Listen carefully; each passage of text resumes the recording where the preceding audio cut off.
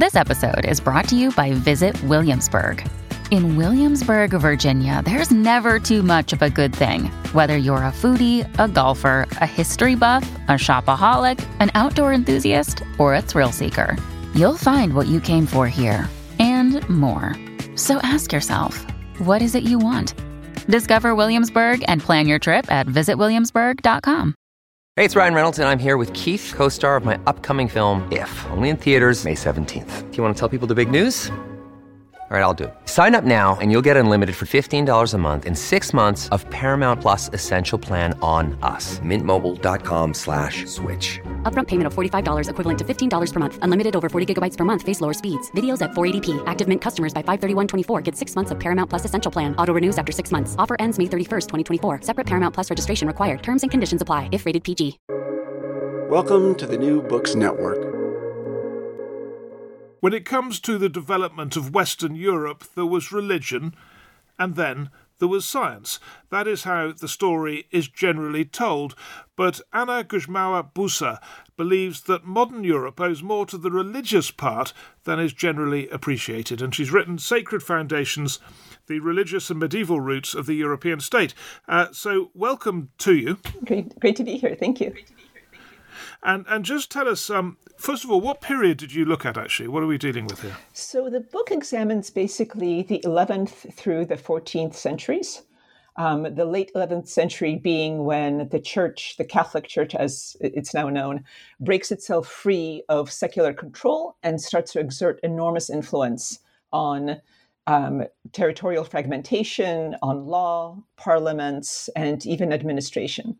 Exactly. So this is the time the state was founded, really. This is your basic point. The state was founded quite early on, earlier than most people appreciate it, or at least aspects of the state. That's right. Definitely aspects. I mean, I think when we talk about the medieval world, we're not talking about the kind of states that are familiar to us now. You know, borders are very fuzzy. It's not clear where one ruler ends and another one begins. There's no such thing as a national system of law or education. Public goods like water or roads provided by the government are non-existent. But what there is a provision of justice. There is a provision of law and order. And what we also see are the beginnings of taxation, of representation, of assenting to policy, and the development of the whole notion of consent. And in each one of these, the church plays a really important role. Right, so these are really sort of deep and profound trends in the history of Europe.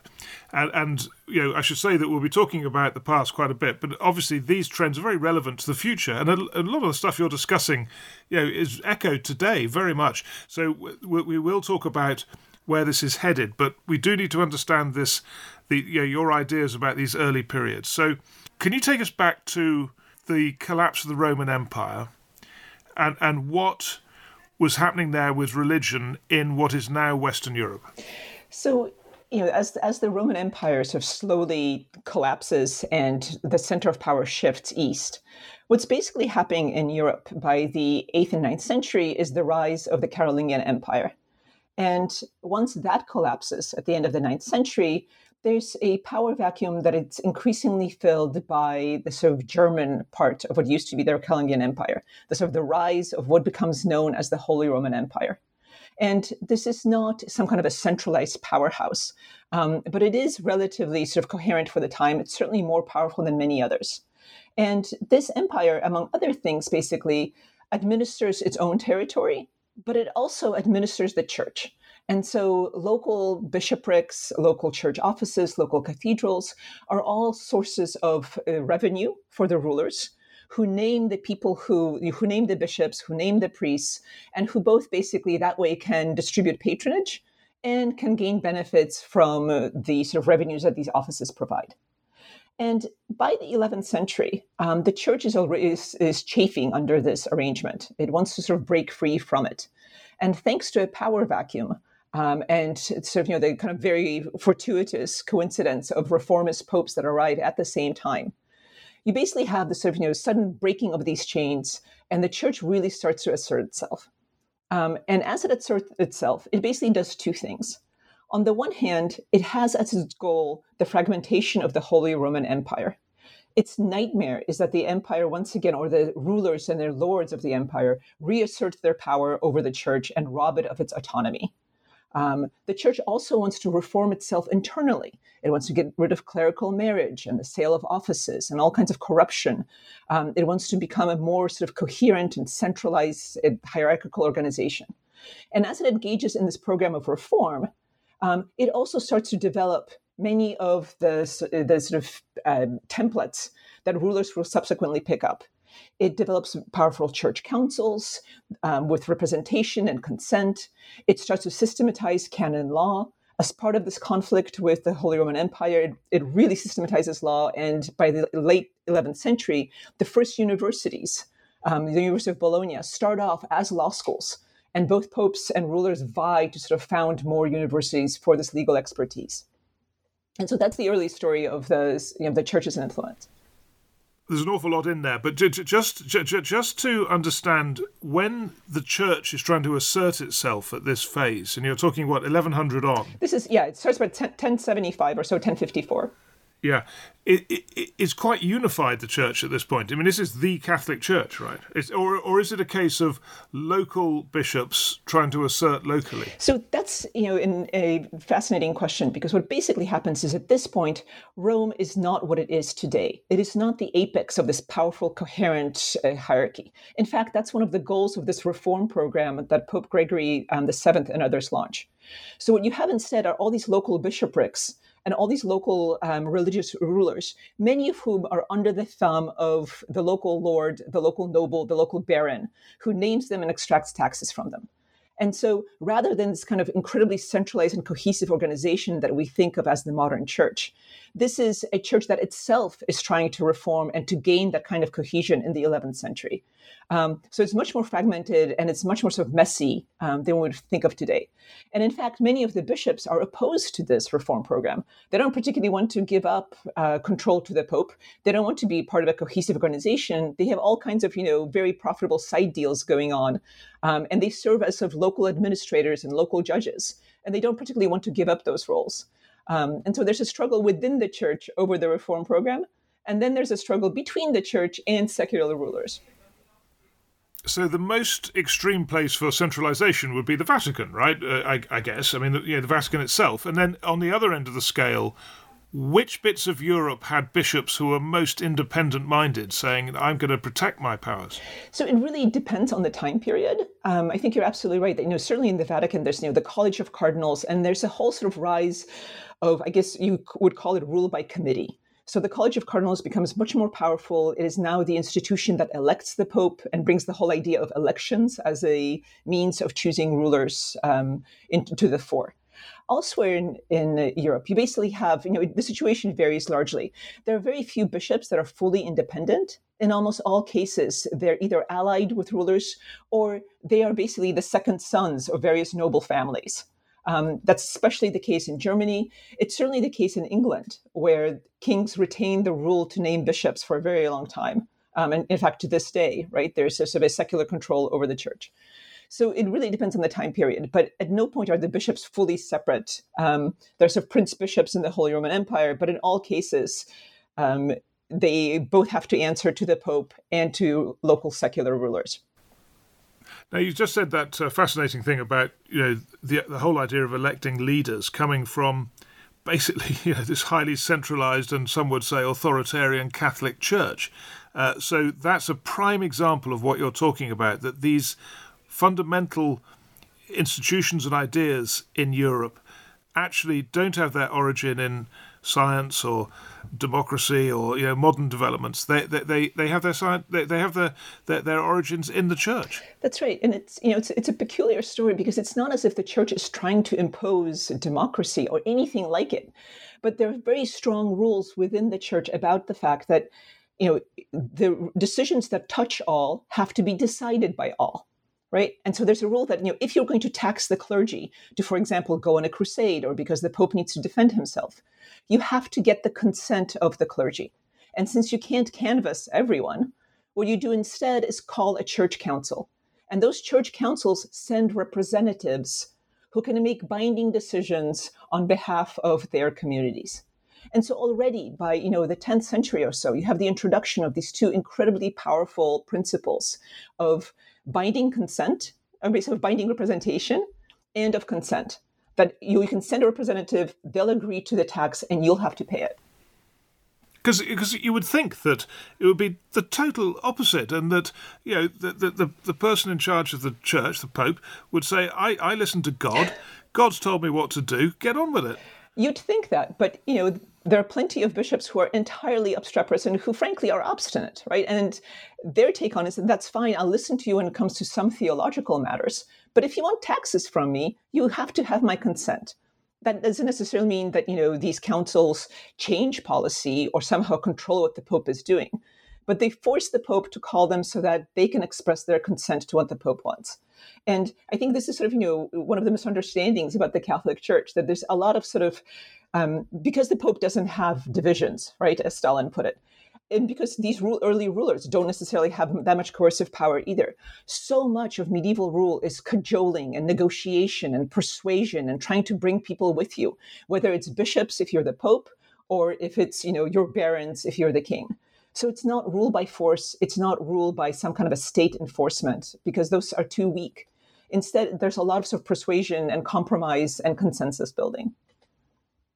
Now, I'd like to compare that to the situation with Islam, but I'm going to hesitate before doing it because I think we have to do this in an orderly way. And so basically, let me just ask you, you've talked about elections, councils, which are basically early parliaments in a sense. You've talked about taxes, but in addition to that, we've got the idea of good administration, public administration, of law. I think you even say contracts have their origin in the church. So can you run through some more of those legacies? Sure. So I think the legal legacy is probably the one that has made the greatest impact.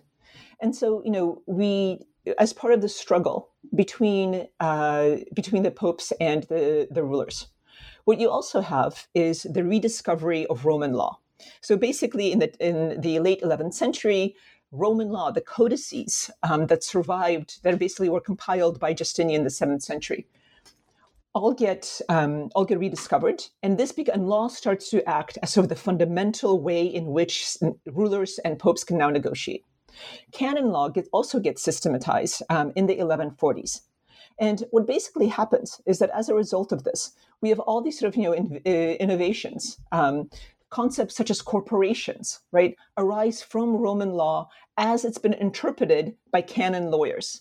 This idea that you can have this fictitious person who can sign contracts and who can make deals, that's unique to Western Europe. You don't see it in Islam, you don't see it in China. That idea of corporation that makes economic development, investment, and property rights possible arises from the church. The idea of impersonal office, that just because you die, the office doesn't die with you, which is critical to sort of the continuation of administration, also comes from the church. The very idea that contracts are sacred, and so you can't just change your mind and walk away. Once you've signed it, both parties have to agree to dissolving it, also comes from the church. And even the whole concept of the rule of law as reigning supreme over rulers and people, also comes from these innovations in the 11th and 12th century. And because law, this becomes such a powerful weapon and such a powerful sort of tool in how rulers and popes interact, it generates this enormous demand for legal experts. And that's how we see sort of, the founding of universities, right? So by 1088, you have the first law school. They spread very quickly through Europe. And these legal experts that are trained in both canon and civic law, in both church law and in Roman law, fuse these ideas, spread them all across Europe, and basically start to sort of implement them as administrators in the royal courts. Right, so you're building this very convincing case for the importance of the church in the foundation of Europe, really. So you mentioned Islam and some of the differences and less emphasis on contract law there.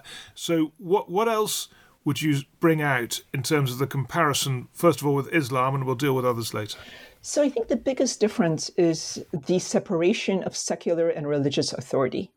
That's what this conflict of the late 11th century, this conflict over sort of, who gets to govern whom, really establishes. the conflict is known as the investiture conflict. It's nominally over the naming of bishops, but fundamentally it establishes that secular authority is different from religious authority. That kind of strict separation and the idea that there might be two spheres in which the two appropriately function never really gets developed in Islam. And that makes it very difficult, for example, to change law, right? Or to sort of change governing principles because they are fused with theology and they're fused with a divine rule or a divine divine teaching. Whereas in Europe, precisely because the two are divided, the different ideas about governance and how you can govern people, collect taxes, wage wars, take off on their own. They're not constricted by this idea that somehow this has to be divinely ordained. I think that's the single biggest difference between Islam and Europe, so the Islamic world. Well, what's fascinating about that is that is still so relevant today. Yeah. Although, these days, the church has definitely receded into it's very much a distinctly secondary actor in European politics. But absolutely, in the Muslim world, I think there's still that struggle to sort of define what the proper spheres are and how to transform governance. If you see some, the struggles over various reforms, they're partly constrained by religion, partly constrained by custom, and partly constrained by the various sort of powerful factions that don't want to see change in how the Islamic world is governed. If we go further east, can you do a comparison of this European development with Hinduism in the South Asia? I would hesitate to say anything about Hinduism in South Asia just because that is so incredibly diverse. I think that, once again, the big difference there is no sort of hierarchy. There is no one united actor. I think religion clearly is very important in South Asia, but there are so many diverse versions of Hinduism and of religion that I would hesitate to say much beyond the fact that the big difference there is the diversity versus, the monopoly that the Catholic Church held in Europe for so long. And then China is the opposite of that, right, I presume? Well, China is a fascinating case. There's a wonderful book by Yuhua Wang that just came out about state development in China. And there, I think many other scholars have agreed that this is this remarkably centralized and cohesive state that basically has no room for an alternative authority, whether that alternative authority is religious or civil society or anything else. It's just a very powerful state, and that power changes over time. As Yuhua demonstrates, there are times when the state is much weaker than at other points. But compared to Europe, this is not a place with 500 little countries. It's one enormous country with a monopoly of rule that could only be envied by medieval and even early modern European rulers. Right. Well, I'm going to veer back west now and just ask you to distinguish between the various branches of the Christian church and to help us understand what impact they've had on the development of, these societies in Europe. So can we just take them one by one? You've talked a bit about the Catholic Church and how that worked. So how did that differ from the Orthodox Church? So the huge difference, again, is with the separation of religious and secular authority. So what happens in Byzantium, basically, there's, the great split that occurs in the middle of the 11th century before this reform movement takes off in the Western Church. And the split occurs, and in the West, this becomes one of the catalysts of this kind of huge reform movement, this assertion of church power, the distinction between secular and religious authority. In Byzantium, church authorities run into the arms of the secular authorities. They seek protection. And in fact, rather than fighting for an autonomy, they want more and more protection, and they concede enormous amounts of power. So, the Byzantine emperor continues to name bishops. He continues to basically transform canon law as it's practiced in the Byzantine Empire. And there, the state and the religion basically fuse together. And you can see this even today, right? So the Catholic Church speaks a lot about moral policy, whether we agree with it or not. It is constantly speaking out on moral issues, and it tries to influence the policy of the secular state. In the Eastern world, in the Eastern Orthodox world, that doesn't happen. The church and state are fused, and in many cases, the church acts as an arm of the state. You can see that in Russia, for example. To a much lesser degree, you can see that in Greece. And what you have then is basically sort of a national identification of the church without any religiosity. And the church's main concerns aren't moral policy, it's their tax status and the sort of prevention of competition, of sort of rival religions trying to convert the faithful. So it's a very different religious and political landscape that, again, has its roots in the separation of political and religious authorities back in the 11th century. Can you just tell us a bit more about Greece then? Because I can understand what you're saying in terms of Russia, and I've seen it in Serbia and Romania and places where the Orthodox Church is strong. What you've described, I've seen that, but I haven't seen it in Greece. So what's going on there? So Greece is, is emblematic in the sense that there's a very high popular identification with the Greek Church, Orthodox Church. It is seen as part and parcel of the nation state. So something like over 80% of Greeks identify as Orthodox, but something like 15% of them actually practice their religion, right? So there's sort of, the church becomes emblematic of Greek nationalism and Greek patriotism without ever being a religious authority that would convince people to go to church and to pray to God and to sort of, adopt the moral teachings of the church. Do you believe that whether a country is predominantly Orthodox or not has an impact on its economic and social development? I mean, and particularly economic development, because of all these things you're talking about, contract and the importance of law and all that. I guess some of those are still there in the Orthodox areas, but is there an impact? This is something that scholars have debated for decades now. And the data isn't very clear. There is some correlation, but we're not sure where the causes actually lie. So I'd be hesitant to say more than that. It is the case that these countries currently are less economically developed than, or sort of differently economically developed than those in Western Europe. But we can say that about the rest of the world as well, right? I mean, Latin America is less developed than Western Europe and always has been. Catholic Eastern Europe is less developed than Western Europe. So I'd be hesitant to sort of assign too much causal power to Orthodoxy itself. Yeah, but just anecdotally, as you travel east into more Orthodox areas, you seem to get into, I've, as a journalist, observed this, into more, sort of less democratic, more authoritarian, more sort of stolid, if you like, societies as you go east. Mm-hmm. Again, I think there's definitely a kernel of truth to that. I think these are much more traditional societies in many cases. But then if you travel to Sicily, for example, or to southern Italy, which is very, very Catholic, again, in this kind of popular identification sense, you'll see many of those same patterns. And that doesn't have much to do with whether it's Catholic or Orthodox versions of Christianity. You've talked about Catholicism and the Orthodox Church. How does Protestantism compare with this? So, that again is kind of the correlation that everybody notices, right? From Weber on, we've talked about what it is that's different about the Protestant countries and how they've, done so incredibly well. To me, I think that the default state is where the rest of the world is, and the sort of Protestant Northwest European countries are kind of the exception to that sort of general state.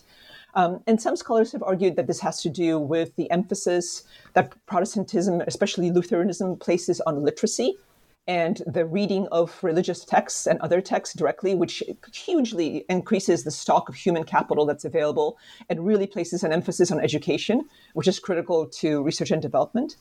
Other scholars have noted, there's the Merton hypothesis that basically argues that Calvinism, especially because it is such an austere religion that doesn't sort of, suffer the fripperies of Catholicism very much, is actually quite conducive to scientific investigations and to the kind of, for example, more members of the Royal Society were found to be, Calvinist than any other sort of religious denomination.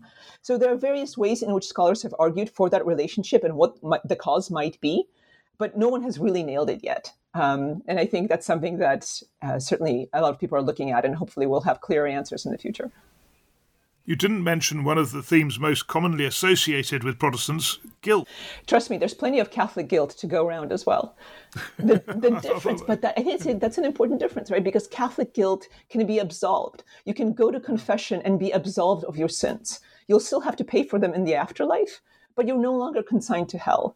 Whereas, for I think a lot of, in Protestantism, it's a very different notion. There is no earning grace. There is no sort of, good works earning you salvation. You either are saved or you're not. It's, it is solely by the grace of God that you're saved or you're not. which I think sort of, generates a very different dynamic about sort of what's allowed and what isn't, and how you approach your sort of personal morality as well. Right. So now then, we've veered a bit away from the development of the state and the role that the church, the various forms of the church played in that. So maybe we can bring it back onto that by asking about England and the way that developed differently. You have a passage in the book about how distinct that was. So can you talk us through that? Sure. So England is fascinating for two reasons. One, it's that it develops a sort of a more coherent and cohesive state long before any place else in Europe does. Partly this is because of the Viking invasions and the need to bring up the Danegeld. Partly it's because there's a lot of warfare going on within the British Islands, and so there's a lot of sort of development of local rulers. But in both cases, the state, insofar as we can talk about the state, is considerably more advanced in England than it is in the rest of Europe, even before this kind of, grand efflorescence of the church. The second fascinating thing about England is that the church is very much aware that England is an island, it's powerful, and it's therefore best left alone. So even as the church tries to sort of exert a lot of influence and sends its bishops with they're sort of armed with these new legal and parliamentary orders all over Europe, it's very hesitant to sort of assert its authority in England. So if we look, for example, at the number of excommunications, I'm trying to remember the exact number, but something like close to 50 excommunications target Holy Roman emperors and rulers. There are only 2 cases in England in the Middle Ages. There's basically no sort of excommunication of English kings because the papacy is totally willing to let it do its thing in the hopes that it won't interfere in European politics. And as a result, there's a development of common law in the 12th century, which is unique to the rest of Europe. There's a centralization of power that goes on within the royal courts, and there's a system of justice that in weird ways parallels what the church does, but is much more powerful, where the king sends out justices in the shire who go out and administer the king's justice, which is a very powerful force for establishing royal authority and for centralizing power at a time when the provision of law and order is the single most important thing for a ruler to do. And all of this is sort of allowed to happen because the papacy is quite aware of how powerful England is. And the last thing it wants is England, for example, allying with the Holy Roman Empire and doing something to the papacy. So as you spool forward, what impact did those differences have on the development of the state in Britain compared to continental Europe? So there are still quite a few influences. Canon law kind of seeps in, as one scholar put it.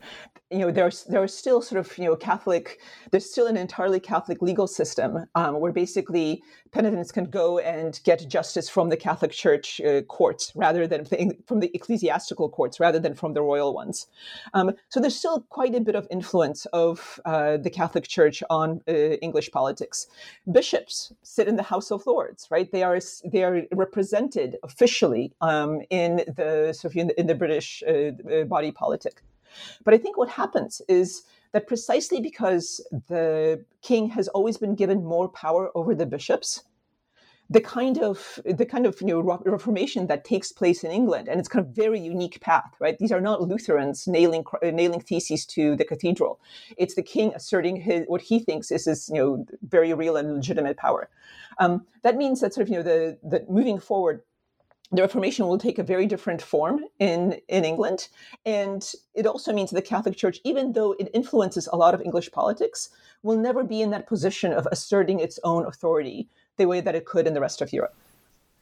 Now then, before you tell us whether you agree or disagree with the thesis, can you explain to us how the idea that states weren't created by the church so much as by the need to fight wars? I mean, that's a view, right? Absolutely. That's out there. So can you tell us where that idea came from, and then we'll discuss whether you think it's valid or not? Sure. So this is an idea that scholars such as Otto Hintze and Max Weber first developed around the turn of the century, and it's most prominently associated with Charles Tilly. And the basic argument says that the state doesn't really exist, it doesn't really take off until the early modern period, where there is very sort of powerful, this new military technology that basically requires fighting very expensive warfare. And because there's this fragmentation of authority, because you have these constant conflicts between various rulers, at a time when warfare becomes more expensive, two things happen. One is that war winnows out small, weak states as the big and powerful really consolidate their power. And domestically, because war is so expensive, it requires the development of taxes and parliaments. Not because anybody actually wants to develop them. It's kind of, Tilly calls them these sort of happy byproducts of warfare. But you basically call parliaments in order to have nobles agree to taxation that's necessary to wage war. And so this kind of idea about how the state arises really sort of has, I think, three central components. The first one is that this all takes place in the early modern period.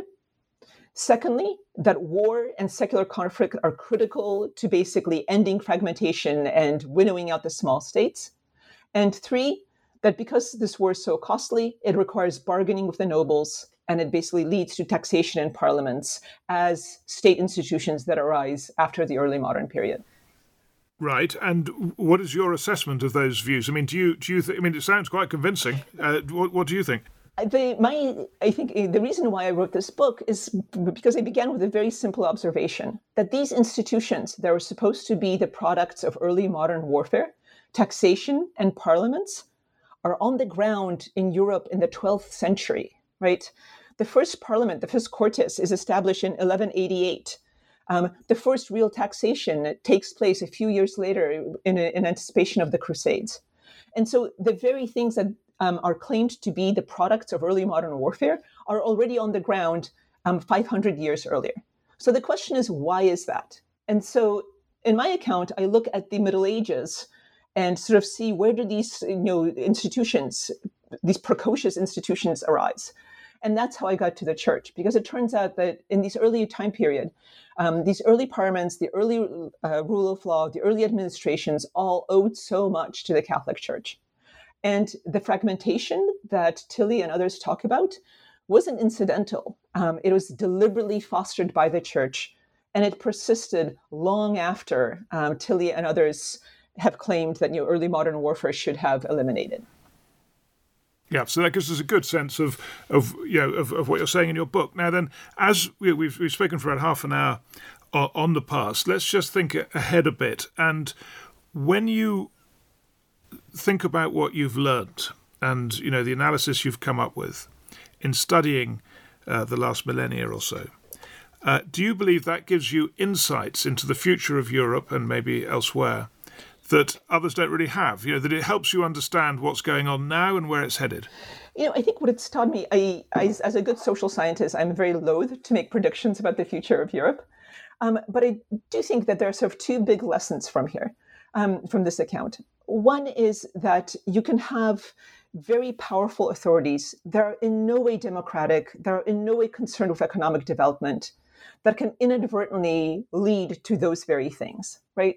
The medieval church never sought democracy. It never anticipated capitalism. It had no idea what these sort of forces that are unleashed would produce. But this highly autocratic, highly centralized actor nonetheless sort of allowed millions of people to have a very real say in their governance and for the modern capitalist economy to take off. I think the second thing that I would say is that we focus on war as a force of state building. But to me, war is fundamentally destructive, right? And what's happening in Russia and Ukraine right now, the Ukrainian state may emerge stronger from this war, or it may take decades to rebuild and to sort of function again in a peaceful world. So I think this sort of idea that you can have autocrats inadvertently leading to democracy, and warfare as being very, very ambivalent about its impact on state making, I think are the two lessons that still hold today. Although I guess it's only fair to say when you talk about war in that way, it depends on the time frame you look at, right? That's right, absolutely, and I think we also are living in a very different international environment, right? The idea of a NATO or a European Union existing doesn't really sort of, that's really not, those are much more sort of durable and long-lasting alliances than the ones that we see in the medieval period. We also have, the whole idea of international law and the fact that Russia is violating day in and day out. That's another big difference that certainly didn't exist at this time. Okay, well, I'm not going to try and persuade you to predict anything, but at the same time, when you look at what's happening in the States and maybe Hungary, where there's a revival of a Christian culture, Christian politics that is pretty surprising. It's mainly on the right in America, isn't it? And it's maybe broader in Hungary, with Orban winning elections on this. How do you understand what's going on there? I think in both cases, it's the instrumental use of religion, right? And so in both cases, and certainly in Poland to an extent as well, what you have are secular rulers that are wrapping themselves in a religious cloak in order to appeal to their supporters and in order to establish their conservative bona fides. This does not end well for the churches that are involved. Already, if you look at religiosity rates in Hungary, they're pretty low. And the United States, people are leaving the evangelical churches. And so the number of people who are unaffiliated and no longer part of the evangelical churches has risen over time, especially among young people. And the same thing in Poland. So, there's been a sort of an exodus from the church. So it is useful for would-be autocrats to wrap themselves in the veneer of religion. It may appeal to some voters and supporters, but in the end, it profoundly undermines the legitimacy of these religious authorities, and it leaves many people with a very bad taste about religion itself. Yeah, I hadn't really thought about that, but you're right. You don't hear of powerful bishops in Hungary or America. No, you don't. Yeah, I mean, it's politicians using them, yeah. Okay, but what about the situation in France? I mean, there seems to be an irony that, as you've mentioned, in Britain, you've got bishops in the House of Lords, they're actually with votes on legislation. And in France, there's this long-standing attempt to separate the two, the church and the state. And yet it is the French who seem to have more difficulties with Islam within France than Britain does with Islam within Britain. How do you understand all those debates about multiculturalism, given what you've studied? Right. So again, I think there are people who've written much more about this than I have, but I think the general understanding is that this notion of laïcité in France is not a neutral one, right? It is, in fact, in many cases, sort of an attempt to preserve Christian values without Christianity. And because of that, but yet it claims to be very, it claims to be very secular, right? This is the whole notion of laïcité is wound up about that. And so it has problems with accepting Islam, not just because it's a different religion, but because it's offensive to this national principle of, supposedly secular governance. So it's offensive. I think part of the reason that there's been such difficulty with integrating Islam is that there's this myth of a secular France that in fact is kind of a cover for certain sort of notions of a Christian France. And Islam is a threat not as an alternative religion, but as an alternative national identity. And so many Muslims are seen as suspect, as not truly French, because they hold on to this religious loyalty that isn't part of the French national story. But this has less to do with the Catholic Church and religion or religiosity itself than it does with a peculiar form of nationalism and the kind of myths that arise around it. What you've done is given us lots of things to think about, including just at the end the nature of what's going on in France. So it's been a very interesting discussion. I mean, I would normally ask you to speculate a bit about the future, but I see you're just not going to do that. so I will leave it there and say, look, thank you very much for talking us through this fascinating book. Thank you so much for having me. I really enjoyed the conversation.